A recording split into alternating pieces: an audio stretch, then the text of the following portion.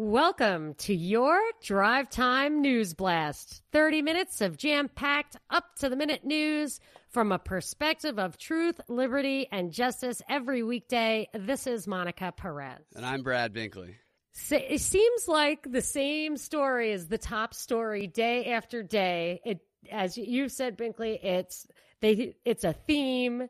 Not that the big story is something that can emerge and dissipate in one day, but the Saudi Arabia story continues to be the top story round the clock. And the more I see it, the more I think that Brian was right out of the gate, that it's about Saudi Arabia's IPO of Aramco. And today's news supported that idea. First, the article on the front page of the Wall Street Journal was how Saudi Arabia, despite this disruption in supply, was actually going to buy oil from other people, which is not usually how it works, in order to keep their customers satisfied and deliveries going out on time. They also talked about on the news, Fox News, headline news, that Saudi Arabia was giving media tours of the hit facilities, which happen to be the greatest, most state-of-the-art oil production facilities in the world. This is all in the lead-up to Aramco. Not to mention, Iran said something to the effect of, I think they said, if you strike us, we will retaliate with all-out war. Then the headline was, quote, all-out war will cause oil prices to soar. And the idea, of course, is wouldn't you like to own some stock in a company, some exposure to soaring oil prices? Well, we happen to have some oil wells to sell you. Aramco's going public. So that's how I see it. But there are real things that are happening around that. First of all, I think it's important to understand that Saudi Arabia is not a legitimate ally of ours. They cannot actually help defend our land. We sell them our cast-offs when it comes to defense. And 15 of the 19 hijackers on 9/11 were Saudi. So if our justification for being in the Middle East is to ward off the terrorists that attacked us so that it's defensive, preemptive as it may be at this point, because of 9/11, Saudi Arabia is the one who did it. So you can't think of it that way. And then Trump has announced the final tranche of sanctions. There's no more sanctions to be had. We just are piling them on to their financial system. And here you have to realize that's an attack on that country that is highly regressive. When you start, and he's bragging about how their economy is crashing. When the economy crashes, the people who don't eat are the poor people, the children. In Iraq, hundreds of thousands of children died when we sanctioned them, if I recall correctly. And Madeleine Albright said she thought it was worth it. That price was worth it. I guess it wasn't one of her kids. But the other thing is that there are processes for understanding if a crime or an act of war was committed by Iran. Now, I'm not a big fan of international governance apparatuses, but there are international courts to complain about something like this and to conduct an investigation as to what really happened. And I would be happy to have the United States do it in a very open way itself if we could trust them to get to the bottom of it, or at least to be transparent enough that we could assess what they're saying. But to unilaterally attack somebody by saying we know they did it, that's not how law works. And it destabilizes the international order if they feel like the superpower is a bully rather than committed to justice. So I feel like there's probably a lot of moving parts that play into the cronyism of it all, the Saudi oil and all that. But people will get hurt and die, and it may, in the end, escalate after all. Yeah, and it sounded like a pretty good advertisement, as you illustrated, for the oil over there. Yes. It just, the hits keep coming when it comes to selling points for Aramco. It's like they wrote their red herring or their selling document, and they're just bringing out those bullet points every day because it's such a huge offering. I mean, it would really, it's big money. Any small movement in the price is going to be billions. The military has proposed some options for Trump when it comes to responding to Iran. And of the options, they said they could be military, political, or economic, or that they could be a little bit less visible, like cyber strikes. And as we know, Operation Nitro Zeus has a bunch of planted little cyber bombs already in their infrastructure. So look out for that if that's put on the table. And we have planted those in Russia, too. And then if we light them off and Russia or Iran complain, guess what we'll say? Wasn't us. What? We didn't do it. I would not. We are absolutely strictly dedicated to self-monitoring our own moral behavior. Military, industrial, what? What is that? We've already carried out a strike against the military computer systems used by Iran's Revolutionary Guard that they use to control the rockets and the missile launchers. So we've taken that out with a cyber strike. This week?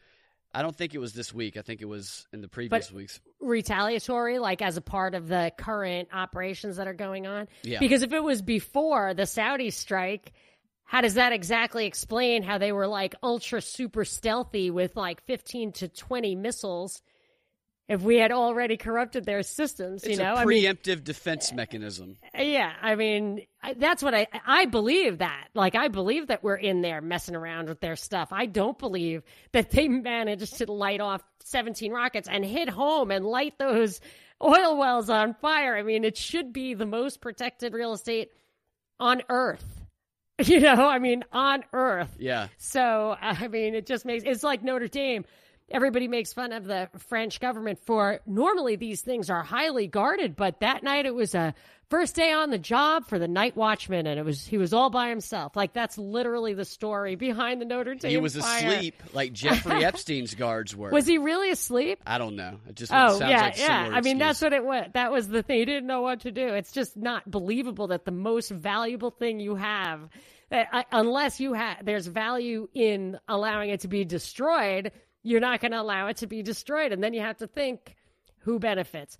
But I don't know if Israel will necessarily benefit. Of course, Israel, both Netanyahu and the guy who now claims to be his successor, Benny Gantz, both are absolutely united in their opinion of Iran and calls for retaliation against Iran. And I really don't understand why it's in Israel's interest to want to egg us on to a war with Iran. Iran is kind of far away from Israel, but to basically light up the Middle East like that, I think the rank and file in Israel might not benefit from an all-out war like that, which is when you start thinking about the coalition, Saudi Arabia, the U.S., UK, Israel, as really just a battle for the oil grounds. People do think it's religious or financial or who controls the world kind of question, and it might be. But I do think that it could just be a battle for who controls the oil, not even because we need it so much, but because you have to make sure the other guy doesn't have it. But in any case, this Benny Gantz said he is going to he's a former military chief, and he does have this kind of very right-wing approach. So his ideology isn't so different from Netanyahu. But what he's saying is that he's going to form a unity government, which I guess is a little different from a coalition government, in that he could form a coalition government perhaps with Netanyahu because they're both on the right. But a unity government spans the spectrum of the ideology. And in that case, it may feel like, to me, I think that there is a chance that Elliot Abrams' plan or hope that there would be a change in the attitude of liberals around the world towards Israeli foreign policy without a change in foreign policy if they saw Israel's government as being more liberal. And this certainly, if it were truly a unity government, they could say, just like we see our, quote, democratic processes at work, and we're supposed to just lay down our arms and say, oh, well, democracy, I guess I don't get gun rights anymore because democracy. But, if they look at it that way, if they form a coalition and come to an agreement and make some peace plan that doesn't make anybody happy, but they have this rubber stamp of a handful of people in the Knesset, then maybe they'll make it look like it is truly a unity position and it's the best you're going to do, whatever. So I think the machinations may be headed in that direction. I don't know. Keep you posted to the extent we get the news fair and square over here, which I'm not convinced about.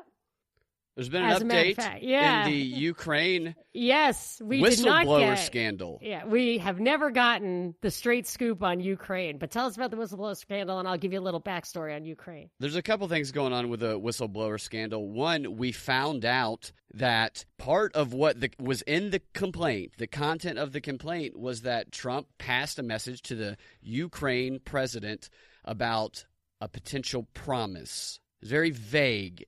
And we also learned that Trump is stopping the complaint from going to Congress. He's not going to let them see the complaint. And this has triggered a bevy of issues. I would like to say about the actual sourcing on this story, which is the most interesting aspect of it to me. I realized that the whistleblower didn't go to the media. He went to the Department of Intelligence. Right, So, he went up the chain of command. So it was not really a whistleblower. Right. He alerted his superiors to something he found dubious. yeah, so yet I'm seeing all these anchors talk about the content of the complaint, and then I'm seeing them have people on and say, has anybody seen the content of the complaint? I don't even think Congress has seen it. I think that's what the issue is. The Congress has not seen it, and that is the issue. Yet I just listened to 40 minutes of people doing a panel discussion about what they know the contents of the complaint is. That's what's funny about it. I agree. And the sourcing on, they always say this, CNN does this. This is our breaking news. This is what he said. Our breaking news tonight is the Washington Post is reporting that, and then they talk about the contents of the complaint. You go to the outrageous. Washington Post, Absolutely. and the Yes. sourcing is anonymous officials familiar with the matter. So we are anonymous sources twice removed. The whistleblowers. And sometimes if you click through that stuff, it's damn circular. It never goes anywhere. I've done that many times. You just click, like yesterday I was trying to figure out the Iran sanctions, and there'd be a hot link on the word sanctions. So I'd click it and it'll go to another article that doesn't say anything about it with another hot link. And sometimes if you click through the highlighted word enough times, you get to like Merriam-Webster. Sanctions are when that. it happens and you're like, wow, those bastards. I'll say, the entire outrage about this the past couple of days is based on anonymous sources like twice removed. So we have no real sources that we've been given on this. Right. Yeah. The thing about the promise with Trump is that Obama actually made a promise that was on a hot mic to Putin that nobody seemed to care about. Obama, if anyone was in bed with Putin, it was Obama. Right. And he actually said it. So I do have some little backstory on the whistleblower complaint, though. Giuliani came out and said, he said, damn straight I told Ukraine to investigate Hunter Biden or to investigate this situation. God, what do you They took him out of context in the clips that they played. Did you see like the full interview? No, I tell me about that in a Okay. second. But he said so they don't, based on the Giuliani thing, saying that this is really what's going on. A story is emerging. Yeah. But what you have to realize is there is something screwy going on there. Everyone on CNN and all the left-wing networks admitted there's something screwy going on with Biden, and they couldn't eliminate the possibility that it was criminal, yet it was still wrong to ask that it's investigated. They could have actually brought out facts that are known, which is there was a hidden audio a long time ago. Everybody heard it of Victoria Nuland saying F the EU, but she didn't say the letter F. She said the word F. And that was a complete distraction from the real story, which was she wasn't saying F the EU. She was plotting a coup against the democratically elected government of Ukraine. This was before Crimea voted almost unanimously to go with Russia. Russia did not annex Crimea. So that in that passage, Victoria Nuland says, there's a quote from her that directly addresses Biden's help in this. She says, so on that, I've played this clip before, but I'm just going to read you the quote. So on that piece, Jeff, she was the assistant secretary of state for this region. I forget who Jeff was. He features highly in the story, but I forget who he is. When I wrote the note, Sullivan's come back to me saying, you need Joe Biden. And I said, probably tomorrow for an attaboy and get the deets or details to stick. So Biden's willing. So she was plotting this coup against Ukraine, and Jeff was saying, oh, Russia's going to react, so we have to get this all done. She said, all right, I'm going to call Moon at the UN. I'll get Biden to come in here and put his rubber stamp on it, and it'll be a done deal before Putin even wakes up in the morning. That's what she was saying. And she said, Biden's ready to go. That was in 2014. Hunter Biden took a job, I think, on the chair of this big oil company over there in 2014. So it was hard actually to find the month, surprisingly, where Hunter became involved with this company. But it seems to me it should be investigated on whether or not that was a one-for-one quid pro quo for his involvement in a completely illegal, both by U.S. law and international law, more or less, to have a coup over there. So he did it, he helped with it, and his son got a big position in return. And that stuff is all available. And watching them in the media bend over backwards to try and downplay that because they can't say that there's nothing there, because there's obviously something there worth investigating. I think they're trying to short circuit people's brains with the hypocrisy of it. And they're also protecting Biden, and they're also trying to push for new Whistleblower Act legislation. Well, I'm sure of that. From the very first day that Trump took office and said that he wanted to consolidate the intelligence communities, that they were all going to report to one person, he was going to lock them up good. And Obama had tried to do that. It was called Operation Insider Threat. They were trying to button that up, and that's in order to exercise absolute authority. They're not, I don't think they're going anywhere near the crimes we committed in Ukraine. And if you're interested, there's a video out there, a little hard to find now since all the purges, but of Victoria Nuland speaking to a group of executives, and the Chevron logo is behind her 1,000 times on the wall. She's clearly in a Chevron environment. She said, I'm so tired. I just got off the plane from Ukraine. But don't you worry, guys. The U.S. has spent $5 billion on regime change over there. We're ready to go. Not to worry. Literally. That's not a direct quote, but it's a close paraphrase. And you see her saying it herself, and it's just sick. So I don't see that cycling on Fox News. So, by the way, speaking of New York mayors, de Blasio is out of the race for president. Yes, because he could not. He actually got negative, basically, on the polling. So he didn't get 1%, like most people, no, we don't want him. Anyone but him, Mickey Mouse. Which is a good sign, since he was the guy who's steal everybody's money and step on their bodies as you're taking it to the bank. And then the other Democrat candidate, Beto O'Rourke, this is just a follow-on from yesterday. Yeah, I guess he's a candidate. That's funny, because, he doesn't seem like a real candidate, but he is. Well, they're really not, right? They're really just commentators. It's really just ads, Democratic talking point ads that they get to deliver on the news.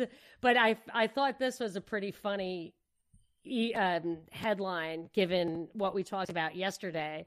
A CNN headline that says, "Is Beto O'Rourke single-handedly dooming a gun control bill?"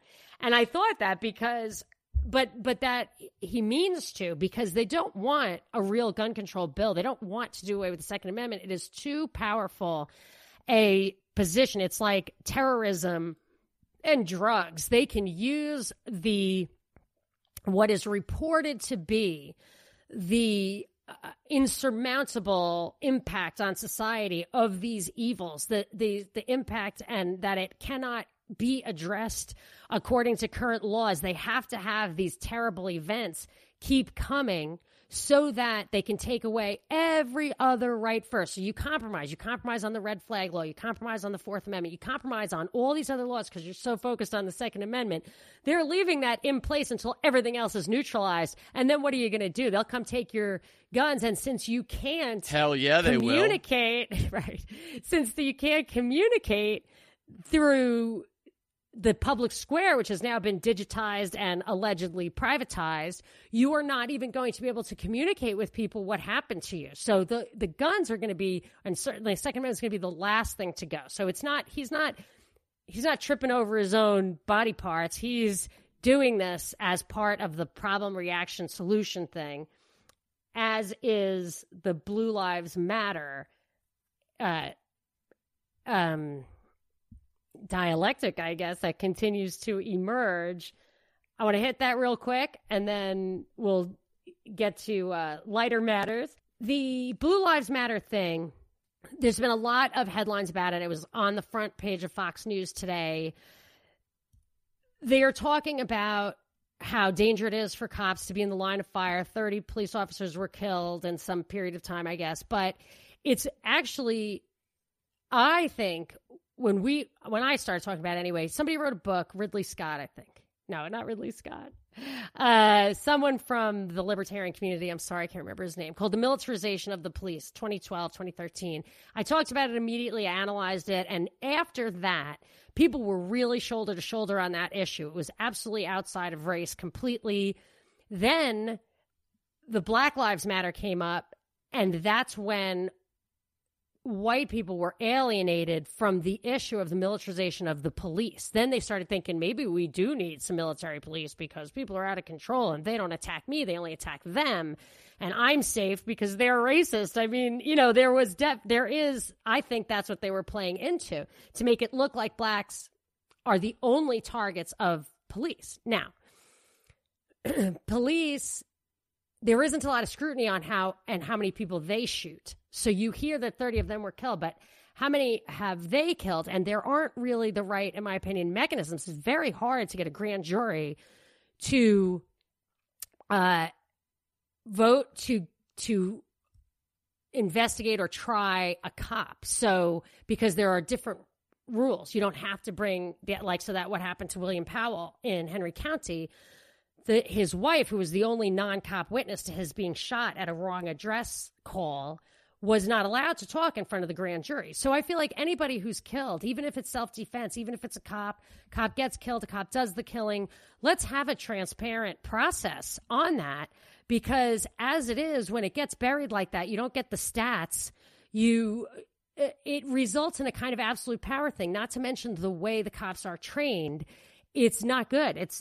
Overemphasizing their danger does make them trigger happy. What you want is to have a responsible community-based policing where they feel like they're members of the community. And I wouldn't be surprised, like as they get bigger and bigger, the police forces, or even got nationalized or federalized, what you would have is police who aren't even connected to the community at all. You don't know them. They don't think of their own wives and children being there. Maybe they're young and don't have wives and children the way they like soldiers to be. So I think there's a real crisis, and I think that we need to, this is the kind of dialectical thing. This is certainly targeting the right. And the right should be thinking about their rights. And it also plays into justifying gun control measures, because as we've talked about before, they're looking at, the cops are saying, we can't do our jobs because people are overarmed.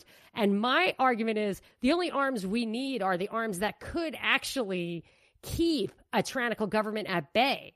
What you don't want is to have the standard being, well, anything that could beat a tyrannical government, you're not allowed to have. That's the opposite of what you really want from it. So that issue is very powerful, and it's on the front page today. Yeah, no more AKs. Well, that was the thing with the 3 teens who were killed in Georgia that we talked about earlier. The article that I read today, they said, that the guy who shot them all might have had an AK, whatever. Yeah. And I'm thinking, these 3 masked people approached a homeowner and his friends or other residents of the home on their own property, brandishing a weapon and firing that weapon, and the guy was standing there with an AK-47. It seems unlikely. It does seem a bit odd.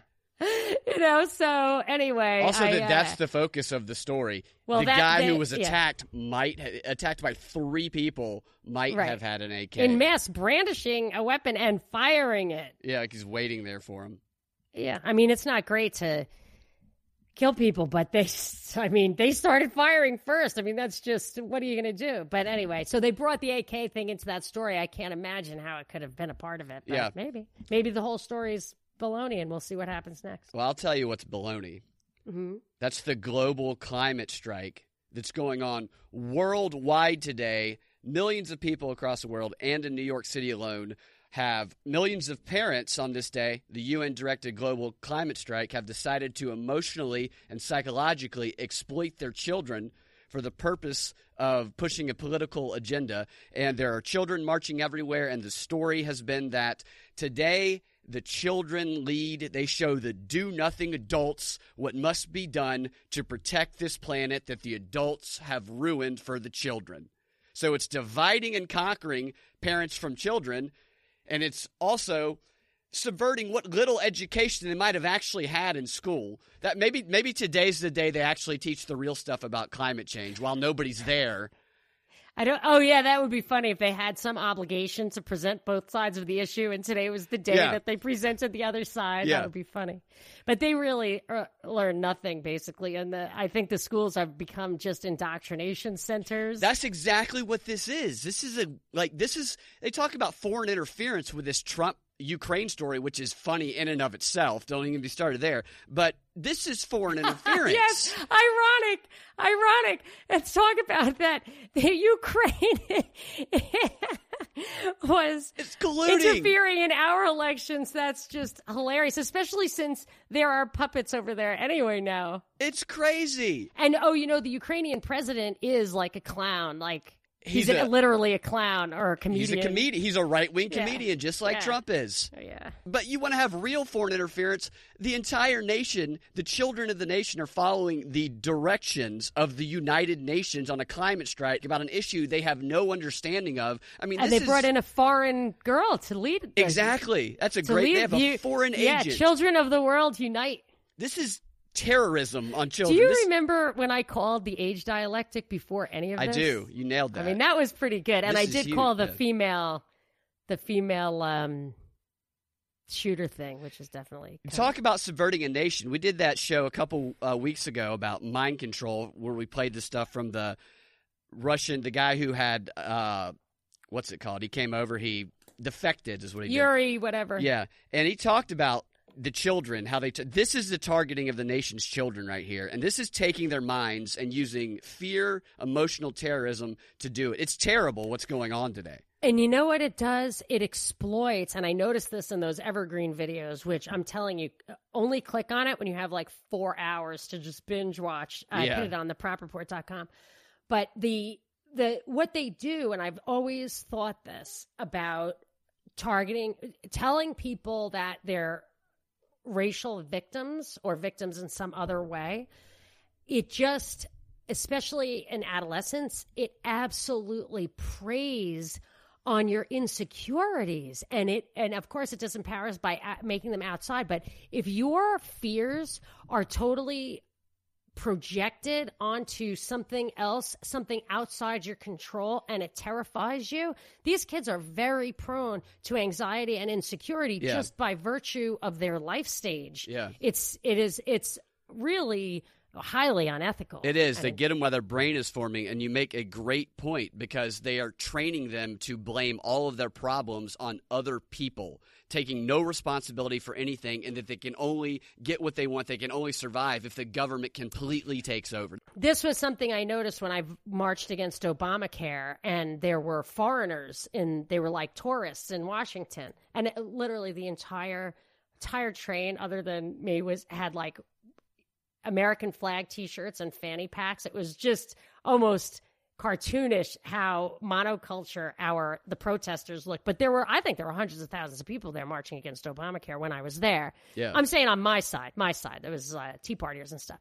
So there were European tourists, and they were like, "What are you doing?" And I said, "Well, we're marching against the government giving us socialism." Yeah. I said, unlike you guys, because right at the same time, there were austerity marches where all the students who are on the dole, basically 30-year-old people who've never worked, all the students are out on the street screaming that the government needs to give them more money. And I was trying to explain to these people, you guys have to scream and yell to get more money. We're just saying, hey, don't take our money. Just leave it with us, and we'll be able to control it ourselves. And then Yeah. when we want healthcare, we can buy it with the money in our pockets. We don't give you the money and then say, okay, now give it back. It doesn't work that way. Yeah. That's how this is, in my mind, this screaming and yelling because you have no power over your own situation is a very like European socialist approach. Disempowering, incredibly. And as there were millions of people marching today, there was almost as many people marching for a climate strike today as there are now pictures that have surfaced of Justin Trudeau in blackface. And he has come out and said that he just doesn't know how many pictures of him in blackface there are because he used to go out in blackface so often. I got the sense of this, that blackface was his thing. Like, that's what he did to go to parties. And the way that this is being treated in the left-wing media, anyway, is that they are showing Justin Trudeau to be the ideal apologist. The guy who is showing all the people who have done wrong in the eyes of progressivism how you are supposed to grovel and apologize for your past sins, similar to how Felicity Huffman has done in the college admission scandal. So throw yourself at our mercy, and you can continue to live your normal life unharassed. Honestly, I find these stories, especially when they're belabored like they have been over the past 24 hours, I find them offensive. I don't think this is – I can't believe that someone would do that. Me either. I don't believe – so I don't want to give it any more airtime. I don't like it at all. And I think we're being set up for something even bigger. I think there's probably another purpose to this story. So I guess we should try to – watch out for it. Oh my gosh, that gave me a thought. What if a deep fake of Trump in blackface and he refuses to apologize comes out? I think deep fake is, that's not a bad idea. Like, I wouldn't be surprised, because there's more to this story. Yeah, you're right. It's very fatiguing. I don't like it, but it's there for a reason, I think. And it's so contrived. Like, I think it is a deep fake. I don't believe he did it, because who's into that? Yeah. Like, who's there being like, oh, that's funny. It's like, you'd be like, hey, dude, you should leave. Yeah, I think he did it. Okay. Yeah, I mean, it does, because I did see other pictures of him with guys who actually looked Middle Eastern, dressed the same way, who weren't wearing makeup that looked like nobody's skin color ever. Like, they were just, it just was awful. I don't get it. I don't like it. I don't want to give it airtime, but I think it's going to continue to get airtime because there's something to it, and I think you might be onto something. Tonight, getting airtime, which surprised me, Virginia Roberts on NBC Dateline. Virginia Roberts, who for sure was a victim of Epstein, and the way I hope that A, she got a ton of money, and B, it would be great if she could get a don't edit it, but I doubt that. I fear that she's going to be treated the way Sarah Palin was treated, the way the MAGA hat kid was treated. And the headline that advertised it today was Virginia Roberts says that Prince Andrew, after sleeping with him, said to her, "Thank you." And does that not sound like she was into it? Yeah. She was doing it voluntarily. You don't thank somebody. You don't beat somebody at knife point or whatever and say thank you for taking the beating. Yeah, you don't thank somebody for letting you rape them. Yeah. Like that. You know what I mean? Like, so she, after 2 hours of browbeating, she probably came out with something like that, it was probably true. I'm not saying it wasn't. But yes, I believe it was true. But the impression it gives you I'm sure she had hours and hours of footage. There's probably quotes that are actually interesting and reveal a deeper truth that misleads, in my opinion, away from the deeper truth. It sets a frame for the viewer that she's a prostitute. And that was on Fox. So if you think that Fox is taking one side and not the other in anything, they're not. They always stop short of truly bringing home the real truth of it. Fox brought that up? That was the headline on Fox. Interesting. Oh, wait, no, the headline you just read was on Fox. Yes, that Prince Andrew said thank you. Okay. It was advertising an interview on NBC. I mean, that was weird. Interesting. Yeah, that is nuts. No, they're both sides are about painting these girls with a little bit of a meh. Blaming the victim going on. Yeah, I mean, you have to understand the concept of age of consent. Mm-hmm. And you have to understand that when somebody is scooped up when they're 15 and economically vulnerable beneath the age of consent, where we are not held responsible, which is another thing. Like, why are we following people who literally cannot be legally held responsible for their actions? That's kind of weird. But so once you've spent years being trained into a life that you were not competent to consent to, I don't even think you can be held strictly responsible for your actions. It depends on your state of mind. I mean, that's how culpability works. But be sure and check out that interview tonight. I'm sure that we'll have some stuff to talk about next week. That's going to break my heart. You can find your Drive Time News Blast every weekday afternoon at 4 p.m. on thepropreport.com and your favorite podcasting platform with the Propaganda Report podcast feed. We will talk to y'all next week.